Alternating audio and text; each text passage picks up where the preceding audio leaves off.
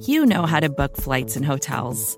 All you're missing is a tool to help you plan that unbelievable travel experience. That's why you need Viator. Book guided tours, excursions, and more in one place. There are over 300,000 travel experiences to choose from, so you can find something for everyone. And Viator offers free cancellation and 24/7 customer support for worry-free travel. Download the Viator app now and use code Viator10 for 10% off your first booking in the app. Find travel experiences for you. Do more with Viator.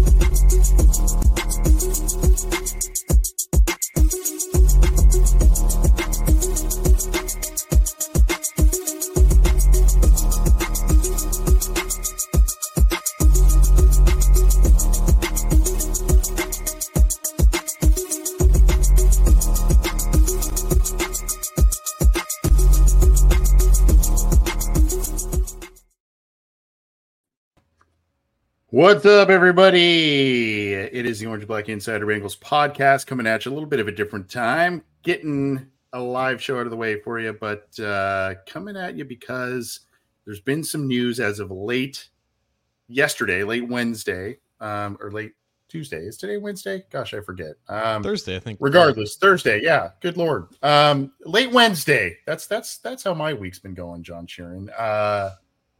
There's some news as it pertains to the Cincinnati Bengals, and we're going to talk about some of that. I'm Anthony. He's John. John, how are you, buddy?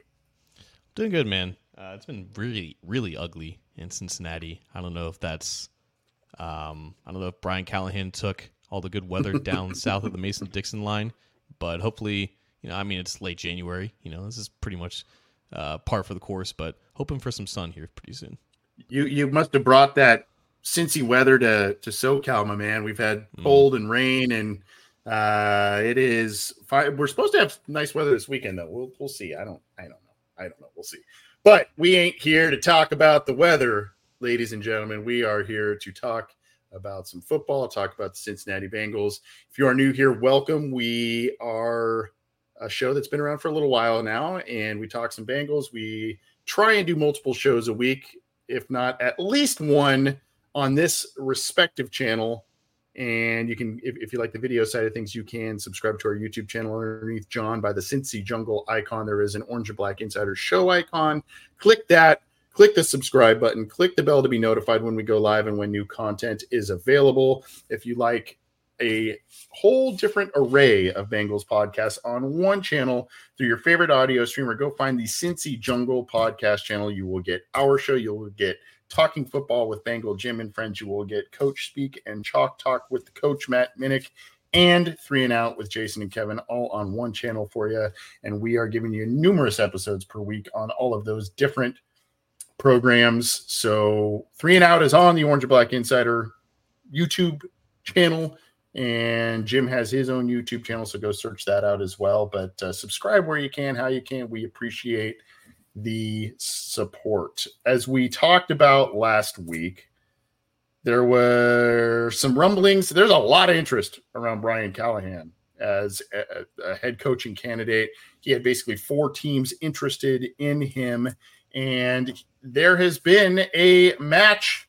I don't know if it's made in heaven, John, but there is a match that has been connected there between Callahan and one of those 4, and that is the Tennessee Titans, a team in which Callahan and the Bengals have been very familiar with over the past couple of years because they've played him so frequently. Now Callahan has a chance to go over there. There are a number of different quarterback options there. One of the most intriguing and probably the starter for the foreseeable future, Will Levis. We'll see if the Titans invest in another quarterback for him. But, a team that has been solid really, except for this last year. And he goes into a pretty good situation and, has an opportunity to prove himself over there. It's been solid, I think, mainly because of the head coach that Callahan is replacing, right? I think Mike Vrabel's firing was arguably the most surprising out of any of them. Like I think we all kind of expected this to be Belichick's last year, and maybe the Pete Carroll one kind of rivals it, but the stability and the consistency that Mike Vrabel brought to the Titans organization, like he elevated that roster, I think. And it was no more evident than in 2021 when he won Coach of the Year. The Titans were the 1 seed, and who else but the Bengals rolls into Nashville and beats them? Now, obviously, like you said, the Titans had familiarity with the Bengals under, when Callahan was the offensive coordinator. It wasn't necessarily the Bengals offense that really made an impression on the Titans. It was more of Ludovico's defense maybe in those 2 wins. And obviously we saw, what happened with the most recent meeting when you had a hobbling Joe Burrow out there scoring 3 points. But obviously very familiar with him and playing against him. And it says a lot that they didn't let him leave the building, essentially. We hear about this all the time in free agency, at least back in the day when, free agents actually made in-person visits to these teams when, free agency begins, and it's like, don't let them leave the building. Like the whole L. Collins thing, don't let them leave Kenwood, right? So Brian Callahan had another interview with the Panthers, and the Titans like, nah, we want you. Like it was the second time that he was talking with them, and they didn't let him leave the building. So he's the new head coach with the Titans. Obviously, like you said, Will Levis is there. He's entering his second year. He showed some promise as a rookie, and the reason why Callahan and a lot of other coaches like him are getting these jobs is because it's been the same thing for years now. It's trying to maximize quarterback play. It's trying to match the level of the other top teams in the NFL with their elite quarterbacks. And whether that is with Will Levis or a quarterback in the future, Callahan's going to get his chance to, make an impression. Interesting time in Titans history too, because number one, not only are they trying to figure out quarterback stuff, Derrick Henry, their star running back, who has been a major key to their success, is looking at potentially going elsewhere this next year. And then the Titans also, they've got some talented players. Danico Autry is one of them that's set to hit free agency too. So they may have a little roster turnover here. What do you think? And we'll get to the Bengals replacement for Callahan in just a second and what that means for the Bengals. But what do you think? As you've perceived Callahan's strengths with the Bengals and as, an offensive coordinator with the team, what do you think, how do you think that carries over specifically to the Titans? What major benefits based on what you've seen from the Titans, what Callahan brings to the table as opposed to a Vrabel? I mean, what just the offensive mindedness in general, as opposed to Vrabel in that approach, or maybe opening up the offensive playbook a little bit more? What are you kind of seeing as the big benefits for the Titans with this hire? Well, it is a good point that you bring up about, some players, some mainstays of that team kind of potentially leaving the building. Like, I think we assume that Derrick Henry is going to be on a new team. So it is a new era for that team. But I think one of the main positives that Vrabel brought to them is that he connected with players really well, and players really, gave their all for him. Yeah. And we don't really, again, like Brian Callahan's been offensive coordinator for 5 years, but the things that we've heard about him, as people who cover the Bengals more than just any of the national media folks, is that it's more or less the same thing. Now, it's a different dynamic when it's the offensive coordinator compared to the head coach, but there's a reason why I think Callahan was voted amongst the top 5 best or most popular among players, offensive coordinators in the league. I think he connects with players in a very real and genuine, down-to-earth way. And that's very evident every time that we've ever heard him speak, whether it's on the Locked On Bengals podcast where he's talking with Dave Lapham, whether he's on, whoever puts a microphone in front of his face. There's not a ton of opportunities for Bengals assistant coaches to really get their name out there and to speak on some of these things. And whenever we heard Callahan talk, I think it's very easy to connect with them. And I think all the things that we've heard is that, the players kind of agree. So I think the Titans, having had success with Mike Vrabel in that style of coaching, that style of leadership, I think that's something that can definitely translate. But obviously, like Callahan having the offensive background and just growing up as the son of a head coach, he's had his eyes on the playbook ever since he probably could walk and read. So like there's definitely an experience aside from the fact that he hasn't really called plays, I think, since high school when he was out in California, before he even got to the college ranks or in the NFL ranks. So, but obviously he's worked with a plethora of quarterbacks over his years as a quarterbacks coach and as an offensive coordinator. And even if he didn't call plays in Cincinnati, the main voice aside from Zach Taylor in putting the weekly game plans together, and obviously he had a voice in the headset. It was just happened to be Zach Taylor actually saying the words that end up being the play call that go into Joe Burrow's helmet. So all those qualifications make him, great for this job at Tennessee. And I think, the Titans, again, having a solid head coach and knowing what to look for, I think it gave them a lot of green lights for Callahan as well.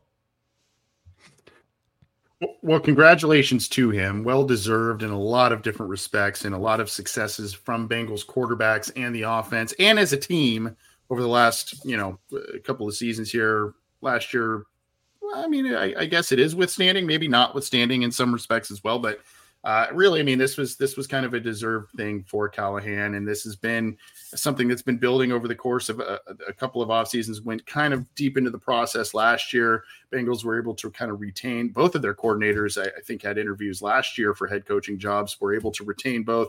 Not the case this year. Anarumo didn't get the same love this year for head coaching gigs as he did the year prior. His unit didn't perform as well this year as it has in prior years for a number of different reasons, but Callahan moves on to Tennessee. I believe the Bengals play the Titans again next year. Is that correct? Yeah. So that will be an interesting matchup for sure there. And the corresponding move on the Bengals side of things was a pretty predictable one. John, you made a couple of nice predictions last week, or a couple of nice earmarkings for possible replacements in-house and outside of the organization for the offensive coordinator spot. And of course, one of those names, and one that we all kind of assumed would be kind of the first in line for a variety of reasons, Dan Pitcher gets promoted to the offensive coordinator position, the guy who's been a quarterback's coach. Oddly enough, a guy that I think was a Marvin Lewis bring over from a while ago, and a holdover. And he's kind of been the guy behind the guys, so to speak. He has been the behind the scenes guy doing a lot of different work. And, the players have spoken highly of him. The coaching staff has spoken highly of him in the past. And his time as an offensive coordinator, whether it was going to be with Cincinnati or not, was probably coming up pretty soon regardless. He was one of those guys that just, NFL circles highly regard him. And so now he is the Bengals offensive coordinator, probably the most predictable move that they could have made here. And the one that is the most logical, because this is an organization, this is an offensive system that likes to keep its crew together, its groups together. We have seen this before when the Bengals have had coordinators have gone elsewhere. We mentioned it last week. When Zimmer was gone, it was Gunther. That was the next man up. And then it was Gruden. Then it was Hugh Jackson. It just kind of went down the line there to kind of keep the momentum that they had built on respective sides of the ball going. And that seems to be the case here as well, with Pitcher taking over for Callahan. I mean, like you said, like there's a history and a precedent here that's interesting to me, because when Hugh Jackson left to become the Cleveland Browns head coach, he was replaced by the quarterback's coach in Ken Zampese. Zampese didn't work out. He only lasted like 17 or 18 games. He got fired in the middle of the 2017 season. Replacing Zampese was Bill Lazor. And then, obviously, when Zach Taylor took over, he hired a quarterback's coach in Brian Callahan. So now we have, I think, 4 straight former quarterbacks coaches, or predominantly quarterbacks coaches, becoming the Bengals offensive coordinator since that run of Jay Gruden and Hugh Jackson, which they had pretty good success under. So, yes, this was the expected plan. Quarterbacks coach was his official title, but I think...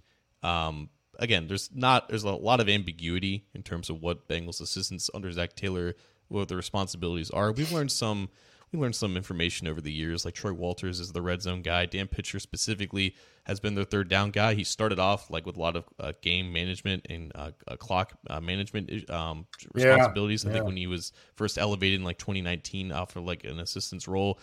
So he's had like a hand in a lot of these important decisions, and specifically with third down, like that's a huge part of the offensive game plan and just in-game decision-making, because it's the money down, obviously. So he's had a lot of other work aside from just being in the quarterback's meeting room. But obviously, working with Joe Burrow and keeping that relationship intact, it's a big reason why this hire was made, and it's also a big reason why Dan Pitcher stuck around. He had his introductory press conference with the Bengals Thursday morning, and he had something to say about if sticking with Burrow and continuing that relationship factored into this. And he said, quote, "There's a lot of people in this profession that I respect who have great perspective, who have reached out to me, and almost to a person, their advice is, when you have an elite quarterback, you hang on as long as you can, and we have that here." So obviously, the other opportunities were the New Orleans Saints, the Las Vegas Raiders, and the New England Patriots. I know at least the Patriots, and I think the Raiders as well, both offered him play calling duties. Obviously, like their head coaches aren't really offensive guys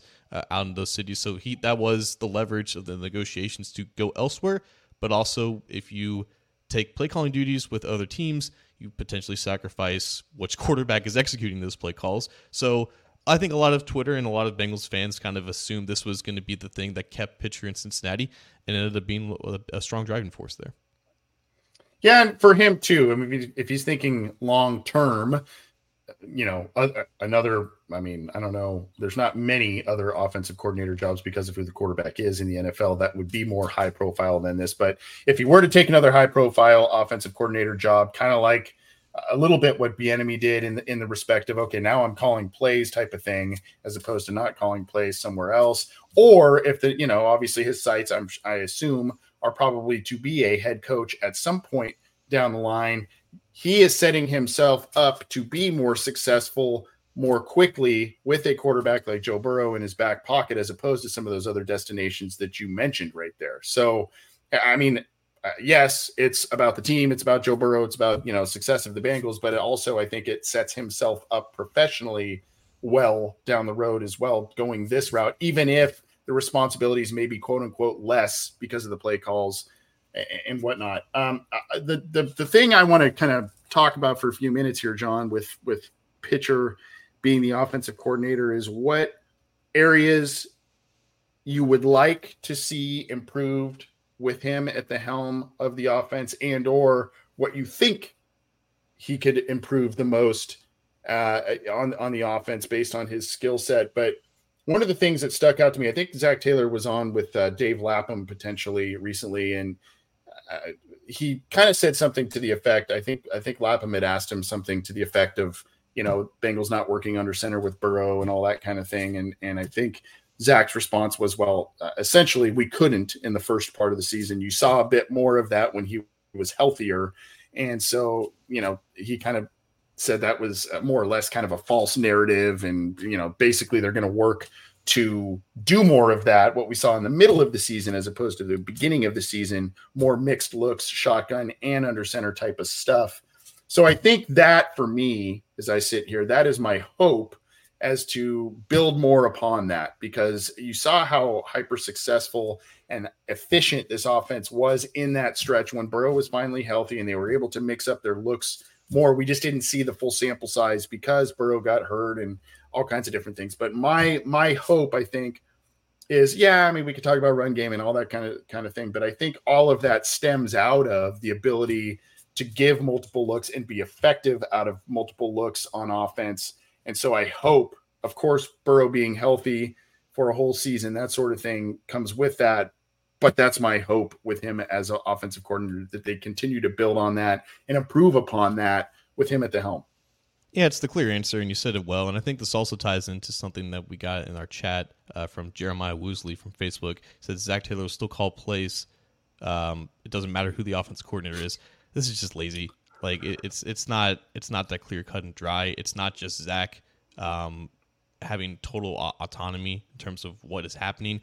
We just mentioned, like, there are different specific in-game duties that he has his assistants have, and now I'm interested to see who kind of takes over for what Pitcher was doing as the quarterback's coach and who's going to overtake that, right? But I think you pretty much hit the nail on the head, and I think it matters that it is someone in this position that Burrow has a working and productive relationship with, because in order to, actually materialize those evolutions, it has to be it has to be coming from someone that Burrow, I think, trusts as well. And I think having this relationship already established, then we can see some of these changes and these evolutions kind of materialize, because it's coming from someone that understands him, someone who knows his strengths and his weaknesses, someone that he can communicate with well. So in order to get Burrow to go along with some of the changes that the offense needs, because again, like, these are things that we saw in a pinch because Burrow was only able to do them for a short period of time because he was healthy, and we can assume that some of these changes would have been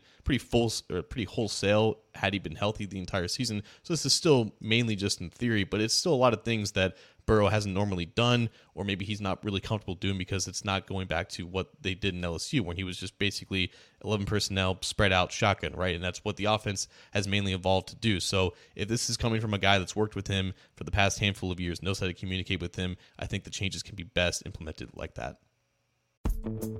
Vacations can be tricky. You already know how to book flights and hotels, but now the only thing you're missing is, the actual travel experience.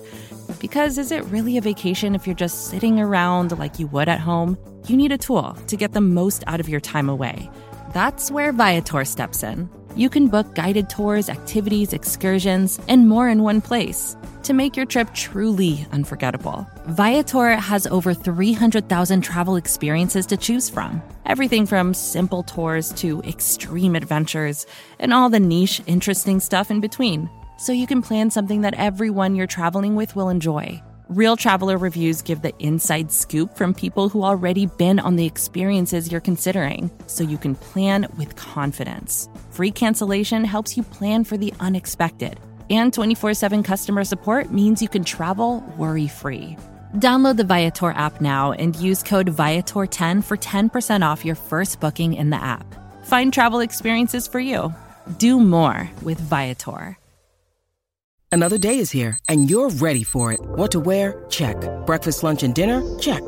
Planning for what's next and how to save for it? That's where Bank of America can help. For your financial to-dos, Bank of America has experts ready to help get you closer to your goals. Get started at one of our local financial centers or 24/7 in our mobile banking app. Find a location near you at bankofamerica.com/talktous. What would you like the power to do? Mobile banking requires downloading the app and is only available for select devices. Message and data rates may apply. Bank of America NA, member FDIC.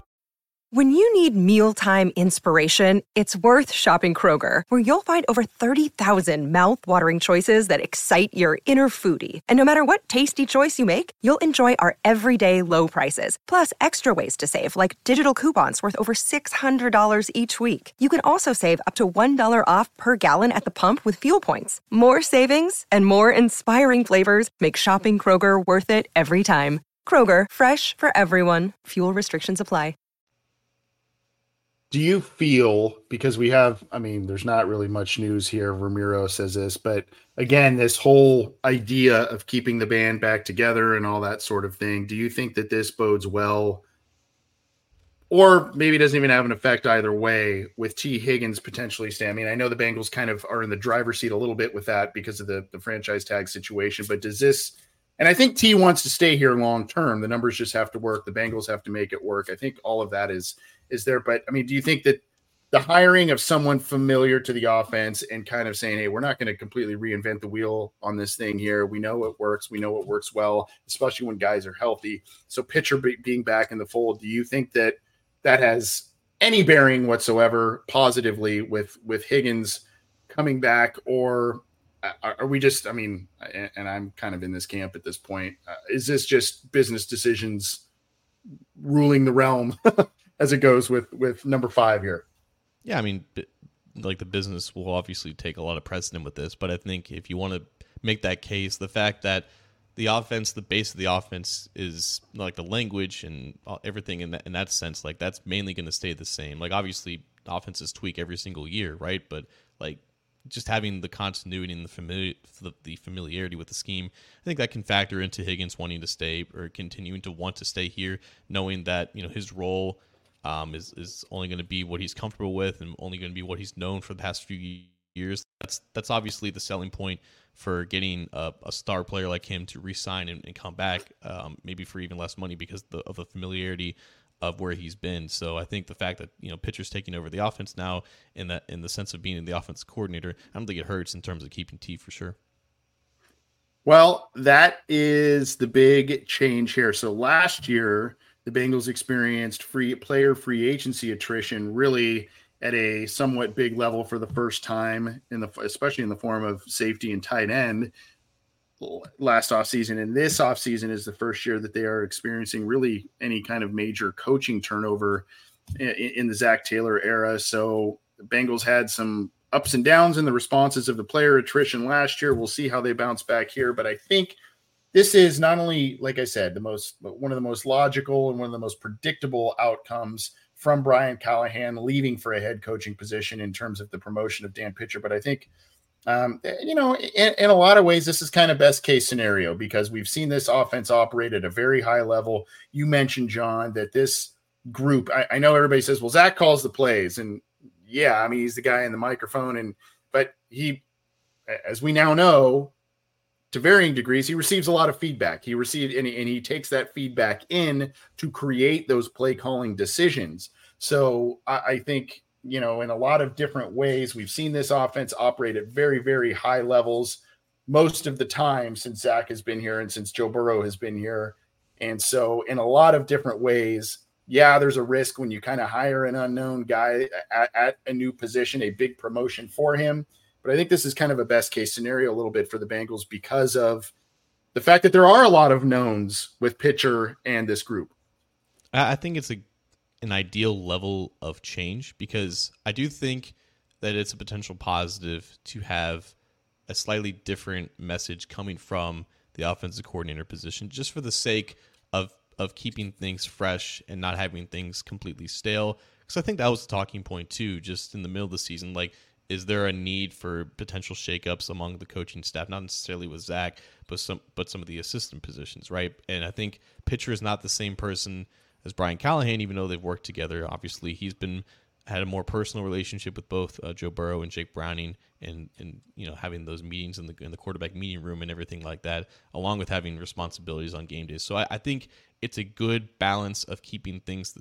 It's literally the title of our podcast, right? The more things change, the more things stay the same, right? It's a good level of keeping things in terms of continuity, while also having a slightly new, fresh perspective from that position. And we'll see if the offense does take those changes. But I will say though, and Jake Glisco brought this up on Twitter from the Lock on Bengals podcast. It's interesting how, obviously, Dan Pitcher has a good chance of leveraging this promotion into becoming a head coach, even if he isn't calling the plays, because that's what everyone cares about. And apparently that's the main qualification to becoming a head coach for some reason. But I will say, though, he did interview with the Tampa Bay Buccaneers job last year for their offense coordinator.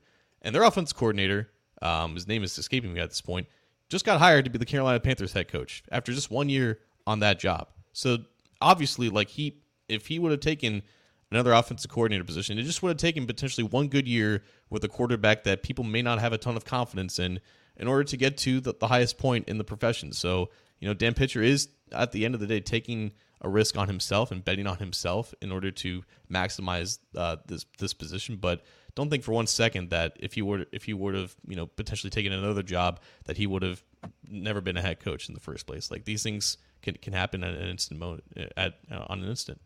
Ugh.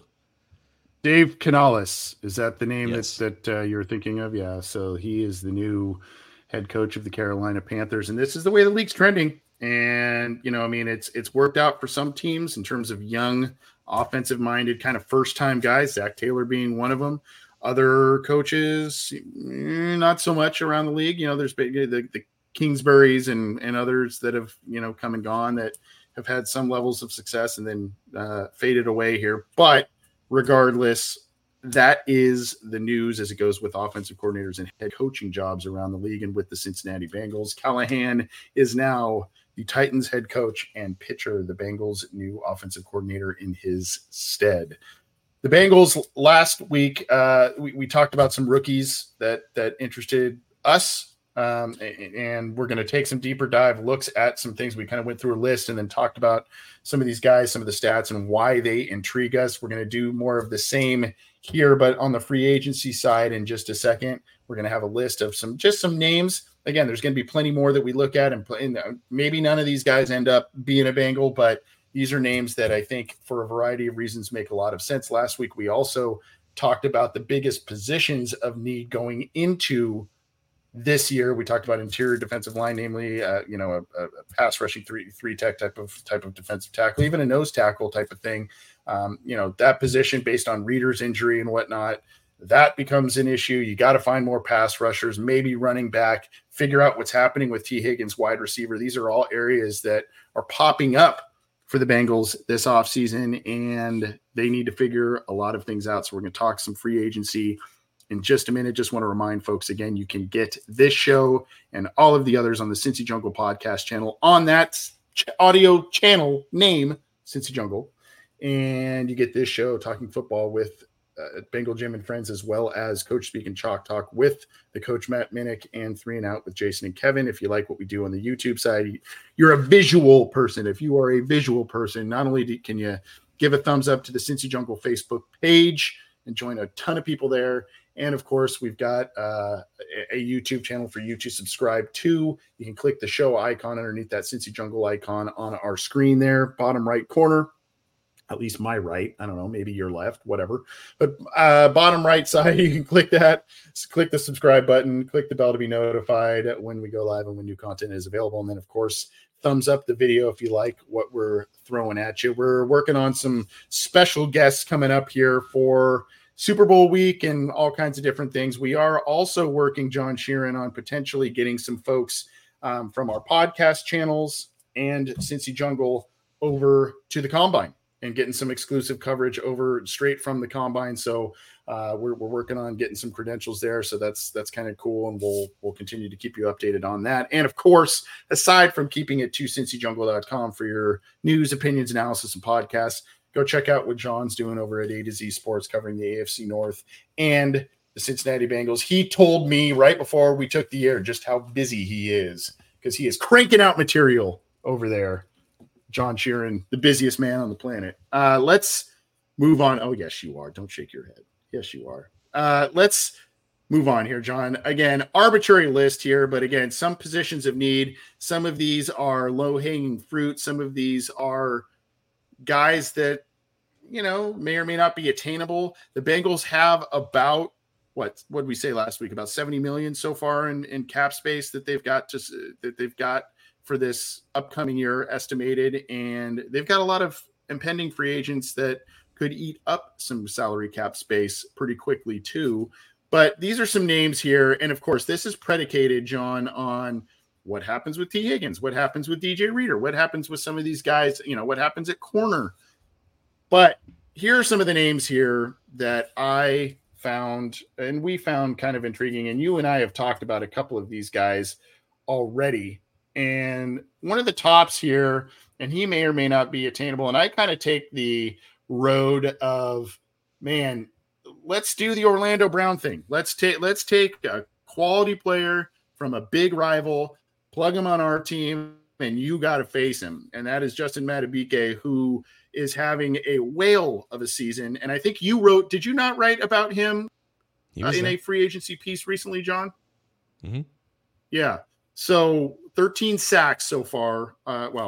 In the regular season, 13 sacks, 1 forced fumble, 6'3", about 305. He is, 1997. So he'll be 27 midway through the season next year.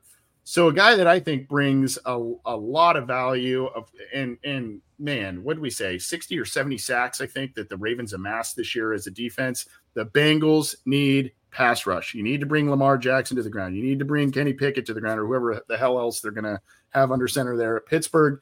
You need to bring Deshaun Watson and, I don't know, maybe Joe Flacco down to the ground often, and you need to do it frequently and pressure. And this is a guy, when we talk about interior pressure, when we talk about getting help on the interior of the defensive line, I think this is a major player that the Bengals should be looking at here.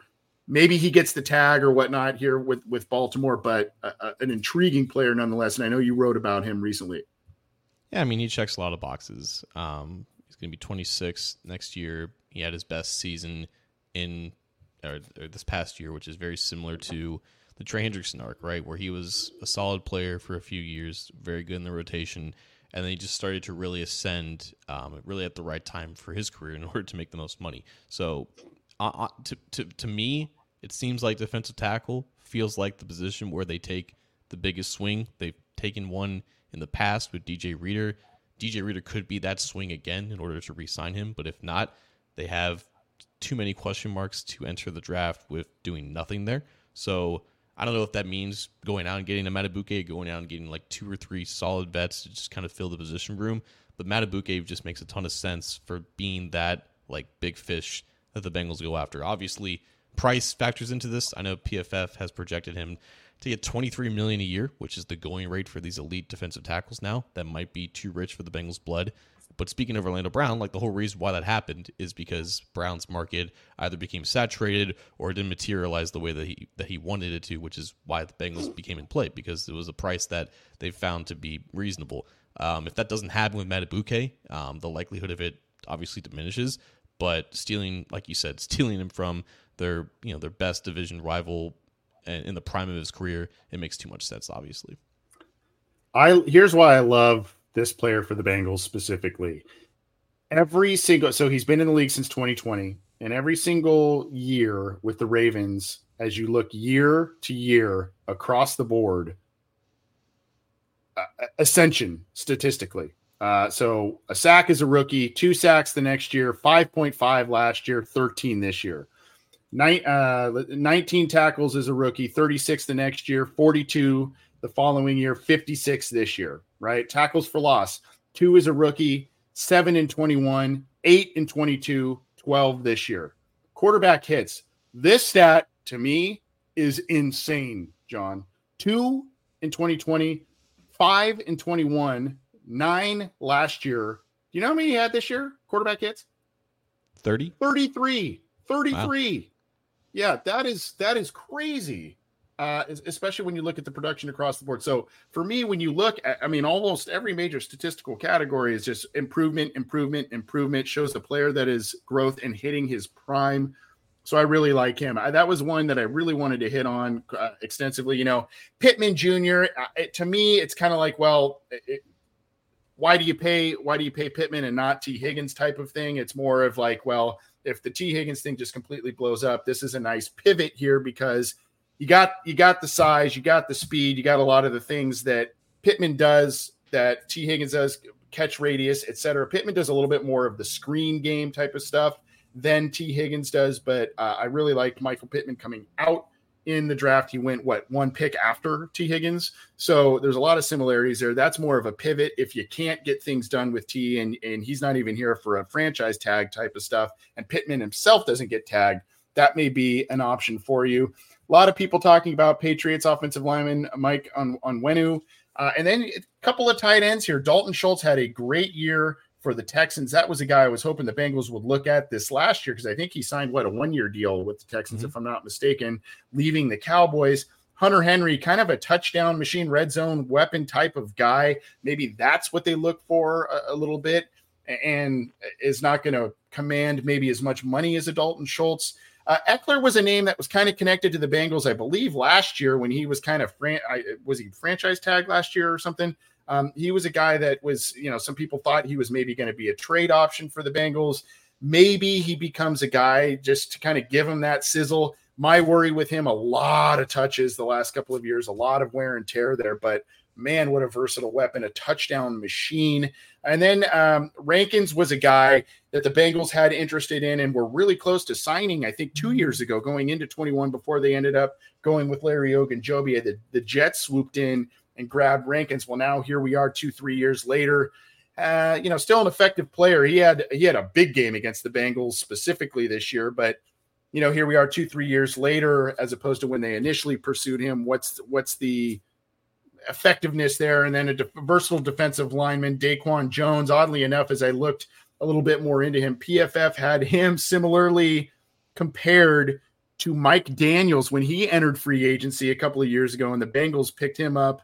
So I kind of was like, maybe that's something that makes a little bit of sense because he has moved along the defensive line doing different things in his career. So heavy on the defensive line as this watch list. Of course, there are many others, but a few names here that I think could be not only somewhat affordable when you look at some of these names, others not, but I think positionally some of these make sense, and there could be some options for the Bengals here that they could pursue. Well, these are definitely players that fit their biggest needs, and that's where you need to attack the biggest needs would be in free agency. Something to obviously keep in mind is age here. I know a lot of these guys are pretty close to, if not over the age of 30. It's typically where the Bengals steer clear of, but for those 1-year deals for a guy like Sheldon Rankins, maybe who's about to be 30 years old and he might not have the market that he would desire. Having the Bengals had past interest in him, they clearly like what his scouting report was, and he's clearly been a very good player for the Texans defense. Like I'm sure there's going to be interest there. Hunter Henry specifically, I was told that the Bengals did reach out to the Patriots around the trade deadline to inquire about Henry's availability. Obviously, nothing happened with that, and obviously the Bengals didn't do anything at the trade deadline. But there was at least reportedly, or there's rumored to be some interest there. Obviously, tight end is going to be just a position that they have to, if not completely redo, like half of that room is going to be different because all their guys are free agents and they just need better production there. And again, it's a tough position to just enter the draft absolutely needing, especially if you're not confirmed to get this year's top guy in Brock Bowers. So yes, like the defensive line, tight end, maybe running back, depending on what happens with Joe Mixon, they're going to be positions that they definitely need to address with some veterans. You hit on it here, and this is how the Bengals approach free agency, and they've openly said this. Free agency is a need-based game for them. They go into free agency and they attack the roster holes, the needs. They do like to re-sign their own, but in recent years, especially under Zach Taylor, they have gone further into outside free agency to help themselves and remedy losses or remedy roster holes that have existed even into last season. So free agency is a need game for the Bengals. The draft, that's why sometimes people are like, oh, we need a corner. The Bengals need this. And then they go completely different areas positionally because they feel that they have addressed the needs in free agency and they're going more best player available in the draft. That is kind of their focus. That's what they've kind of openly said that. So this, again, as you look at the positions here, the needs are, pretty prevalent on this list. And of course, as I mentioned, this is not something that is set in stone or anything like that. But, I think these are players that address a lot of things that they need. Good to know about the Henry trade deadline news there. I mean, you look at Dalton Schultz this year, arguably his second best season as a pro, tied for the second most touchdown receptions in his career with 5, second most receiving yards in his career with 635, and the third most receptions in his career with 59, and a great year for the Texans and a solid one for Schultz there. A guy I think that could fill a lot of need for the Bengals. And then as you look at Hunter Henry here, let's take a look at some of his touchdowns and what he has done over the past couple of years. I mean, again, you go into this, eight touchdowns as a rookie with the Chargers, the then San Diego Chargers. Then he had 4, and then 5, 4, 9 in 21, 9 touchdowns on 50 catches in 21, only 2 touchdowns last year in 22, but 6 this year. So a guy who just knows how to get into the end zone, which is what the Bengals need and need a little bit more of out of that position group. Another thing to remember, and I think Henry kind of qualifies into this, because he's been in the league for a minute, the aspect of value is still very important with the Bengals. And I think that's more of what we need to remember other than just age, because I think age factors into a player being, I guess, past the best days of his career.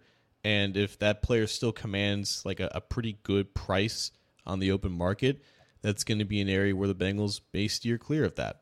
I think their most successful free agent signings over the past 3 years when they've been inactive have been guys who are ascending and aren't necessarily at the top of the market price for their respective positions, primarily because they haven't officially announced themselves in their primes. And we've seen their primes kind of play out in Cincinnati, and that's where you get the most bang for your buck, and it's how your roster can be filled out in the most efficient way possible. And I don't think now, like Joe Burrow's cap hit is not necessarily going to be ballooning to the areas or the levels where it's going to be in the next few years, but it's going to be up there. Like as this iteration of the team progresses, that mindset needs to persist in order for them to enter the season with as few holes as possible. And that will, I think, involve the same exact free agency processes that they've had for the past couple of years. So with those big names, when they're going off the board in like the first day or two for the biggest contracts, like, yes,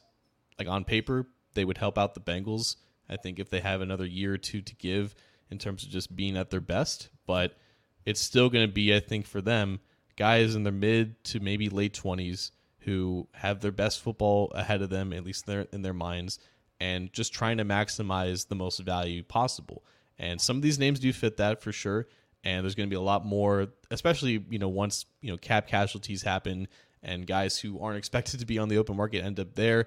And that's another opportunity for the Bengals to kind of take advantage. So a lot of weeks in between now and free agency when this happens, but I think some things are still going to be the same for sure. Yeah, I mean, and you mentioned the age thing. That is definitely something that rings true. The Bengals try and stay away from guys on the wrong side towards or after 30. That is for sure. It's as you look at this list here, the first couple of guys are, on the younger side of things, mid-20s type of thing. And then obviously the age kind of increases as you go down some of the list here.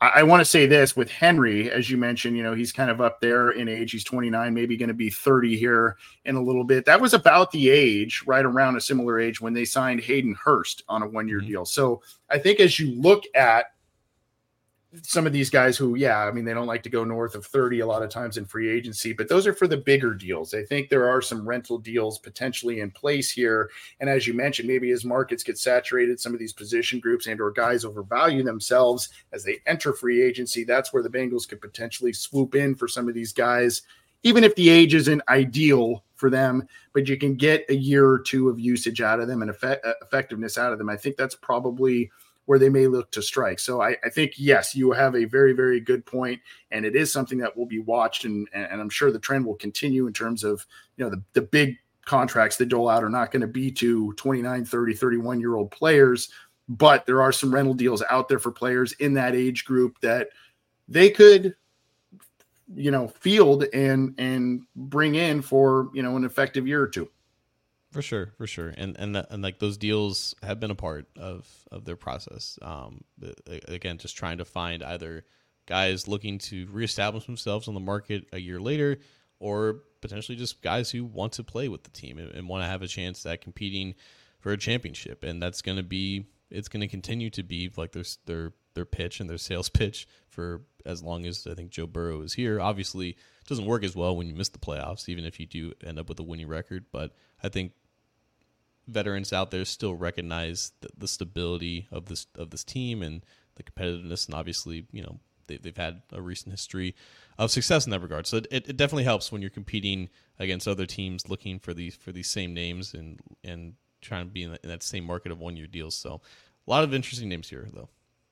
There are a lot of interesting names here, and it's going to depend also what happens with Jonah Williams, what happens with T. Higgins, what happens with DJ Reader. A lot of guys that the Bengals have in-house that they need to sort things out, because if they're able to retain those guys, okay, that knocks the need off that list, that knocks that positional need off that list. Let's maybe swing for a fence on Amadabike or someone like that, where if they do become available, they can strike there. So some of the names there are many others, and we're going to do some more in-depth rookie profiles and in-depth free agency profiles in the days and weeks ahead, but wanted to kind of give a little short list, much like we did last week with rookies, to kind of say, hey, these are some of the guys we should think about.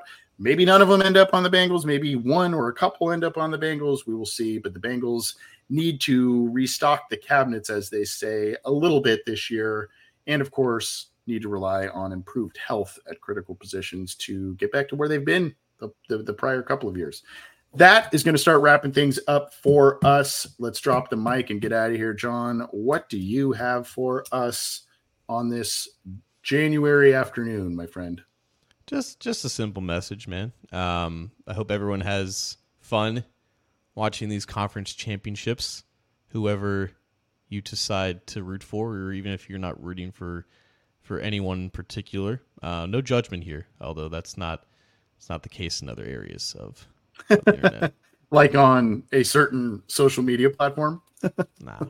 We're all adults here. At least we should be. We don't have to judge what people like to do in their free time and who they like to root for. outside of the team that they've been associated with for 20 years.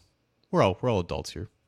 Wait, you'd like to think. Sometimes that gets lost in translation. But yes, I've got a tough time actually on the other side of the coin, on the NFC side, because I got a soft spot for those Lions. They remind me in their futility of the Bengals. I've got a soft spot for them, but I've also got a close friend who is a big 49ers guy, and he's kind of sort of been supportive of the Bengals. So I'm kind of like, well, hey, if the Niners get there again, and then at least I think I don't know. I would think we want whatever NFC team to probably beat whatever AFC team makes it there. I think that's probably a consensus if you're following the Bengals and whatnot. But hey, I mean, as for going after people that you're for rooting for a team, or I don't know, that's just bizarre to me. I mean, good Lord. I try and stay out of the fray, John.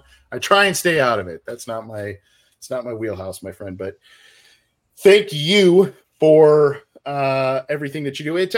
I always say A to Z Sports. Talk to us just a minute about what you're doing at A to Z Sports. What do you have on tap? What's going on? I know you've got a lot of different stuff you're doing there. I did get in touch with, who was it? Jimmy. It was one of the guys we had on from A to Z to help us preview the Titans game. He was asking about Brian Callahan. So I shot him Sam. Yes, maybe it was Sam. Anyway, so tell us what's going on at A to Z. Well, Sam specifically has been really busy because, the Titans hired a new head coach that we're all kind of familiar with. So it's been a good couple of days for the site, considering that it is a Titans or like a Tennessee-based website at its inception. But obviously we have a full staff of NFL writers who are busy at work covering the playoffs and covering all these hirings and firings and rumors. And it's going to be busy, obviously, when the combine and free agency and the draft comes around. So wheels are definitely turning there at A to Z, and it's been a lot of fun. Well, you do great work. Keep it up. So go check out what they are doing at A to Z Sports. Keep it to CincyJungle.com for your news, opinions, analysis, and everything on the Cincinnati Bengals. And your podcast, like I said, go get the Cincy Jungle podcast channel on your favorite audio streamer, whether that's iTunes, Stitcher, Spotify, Google Podcasts, iHeartRadio, Amazon Music. We are on all of the major ones. Go check out that channel with our show and a plethora of other great ones. And, of course, if you like the video side of what we do here, again, go subscribe to our YouTube channel below and give a thumbs up to the Cincy Jungle Facebook page. Thanks, everybody, for tuning in. Thank you, John, for being patient with the scheduling and all kinds of different things, my man. We'll be back with a lot more coming up here. Enjoy the games this weekend. We'll be back to chat about those and a lot of other stuff as it pertains to the Bengals. Take care, everybody.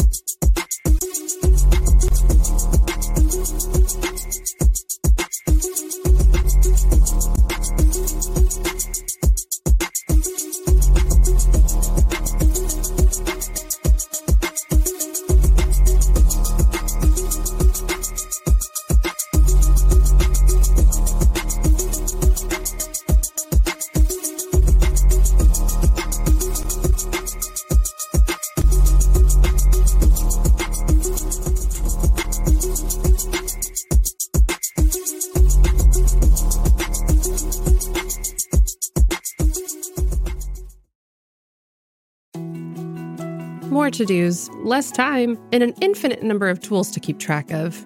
Sometimes doing business has never felt harder, but you don't need a miracle to hit your goals. You can just use HubSpot, because their all-in-one customer platform can make growing your business infinitely easier. Imagine this: high-quality leads, fast closing deals, wildly happy customers, and more benchmark-breaking quarters. It's not a miracle, it's HubSpot. Visit HubSpot.com to get started today.